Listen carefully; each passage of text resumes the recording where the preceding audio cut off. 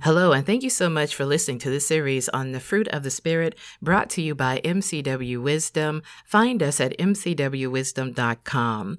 This is a continuation from several lessons that we have had so far. If you have missed any, go to our YouTube page. Just find the icon at mcwwisdom.com. Get caught up with lessons 1 through 5, and then the previous fruit of the Spirit that we have already talked about.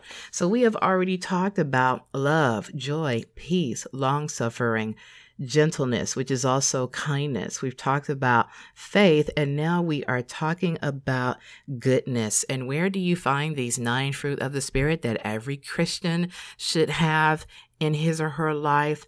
That is Galatians chapter 5, 22 through 23. These are the fruit of the Holy Spirit. That is the Spirit of Christ that is within us. We need to make that clear. Okay, goodness. What does it mean to be good? What do we mean by goodness? We mean someone who has morals, right? Someone who lives righteously. We're talking about of high quality and excellence.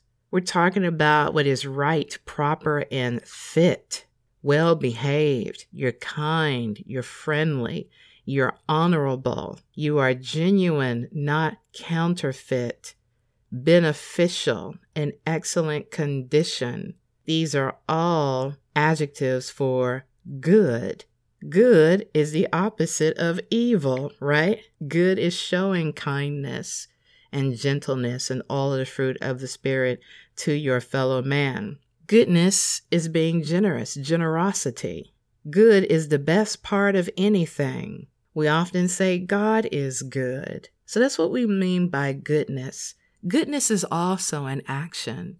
It is what you do towards people when you do excellent and righteous and kind things toward people. So let's take a look at some Bible scriptures talking about goodness. Let's go to Romans 12 and 9. I'm reading the New Century Version of the Bible. Your love must be real. Hate what is evil and hold on to what is good. You must have genuine love towards people. Love is the first fruit of the Spirit listed. Genuine love comes from God because God is love. It's not what the world thinks of love as, oh, I'm going to love you if you love me. It's not about champagne and roses and dinners and Valentine's Day cards. Love is an action. Love is a willingness for you to do something good and kind towards someone else. Let's look at Galatians chapter 6, verse 10. And with this one, I'm reading the New Living Translation of the Bible, or the NLT. Therefore, whenever we have the opportunity, we should do good to everyone, especially to those in the family of faith. What good thing can you do towards someone? I know a lot of teachers. It would be good of you if you could buy them some supplies for their classroom. That's an action of goodness. Let's go to Luke chapter 10, verses 25 through 37. And you know what this is? This passage of scripture is the parable of the Good Samaritan. I won't read every verse, but you need to go and read this for yourself.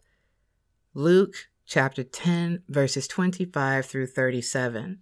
Jesus was among the Pharisees. They were the lawyers, the keepers of the law and of the religious law. They thought they were smarty pants, basically. So Jesus was at a gathering, and this teacher or this Pharisee stood up because he was trying to challenge Jesus in his smarty pants way. And he said, "Teacher, what must I do to get life forever?" When he called Jesus a teacher, it was trying to be funny. Jesus didn't have the education they had. He didn't have the credentials they had. As far as they knew, Jesus was just some man on the street talking. Okay, he was not someone who should be esteemed. So when the Pharisee called him teacher, he was trying to be funny. So Jesus answered back and said, "What is written in the law? What do you read there?" Basically, since you love the law and you know the letter of the law, what does the law say about what you must do to get life forever? Then the teacher, the man, the Pharisee, read this scripture: love the Lord your God with all your heart, all your soul, all your strength, and all your mind. Also love your neighbor as you love yourself. So Jesus said, well, you have your answer then. Do this and you will live. And so the Pharisee, not to be outdone, said, well, who is my neighbor then? I'm putting that attitude in there. And so Jesus answered with a parable. There was a man who was going from Jerusalem to Jericho. He was beaten and attacked and robbed and left for dead. A priest came by and saw him, left for dead on the road, and the priest kept walking. A Levite saw him, and the Levite kept walking. Now, the priests and the Levites are religious people. They're supposed to be people of the church. So church people who claim to know God walked right past a man who was in dire straits, who was bloody, beaten, and left for dead. So a Samaritan came down the road, just a regular man. He wasn't a priest. He wasn't a Levite. He wasn't a particularly religious man. He was a Samaritan. He saw the man and he felt sorry for him. He had compassion for him. So he immediately went to help the man. He put olive oil and wine on his wounds. He bandaged the man. He picked the man up, put him on his donkey, took him to an inn, and told the innkeeper to take care of this man. He gave him 2 coins. He gave the innkeeper 2 coins and said, and if you spend more money than what I've given you, I'll pay you back when I come back through. So Jesus said, now, which of these 3 men do you think was a neighbor to the man who was attacked by the robbers? And so what did the smarty pants Pharisee, the lawyer, have to say? Well, it was the one who showed him mercy. Jesus said, well, there you go.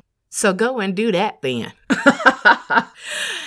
That is what goodness is, right? Taking care of your fellow man, being immediately willing to help in any way that you can, especially when you see that someone is hurting. That is what goodness is.